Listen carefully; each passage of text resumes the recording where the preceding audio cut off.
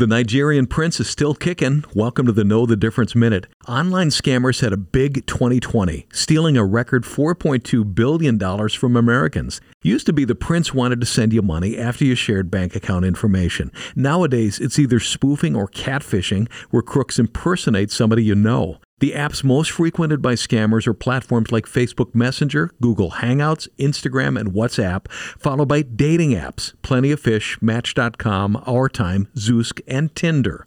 Most gullible states, California, New York, Texas, Florida, and Ohio. California residents gave up $621 million in 2020. Phishing is still happening. That's where what seems to be official requests from companies looking for personal information use actual photos and logos, but it's not legit. It is the number one way elder financial abuse takes place. It's still an international game. Most scammers are from Nigeria, China, India, Romania, and Mexico. For Dave Spano, I'm Danny Clayton from Annex Wealth Management. That's your Know the Difference Minute.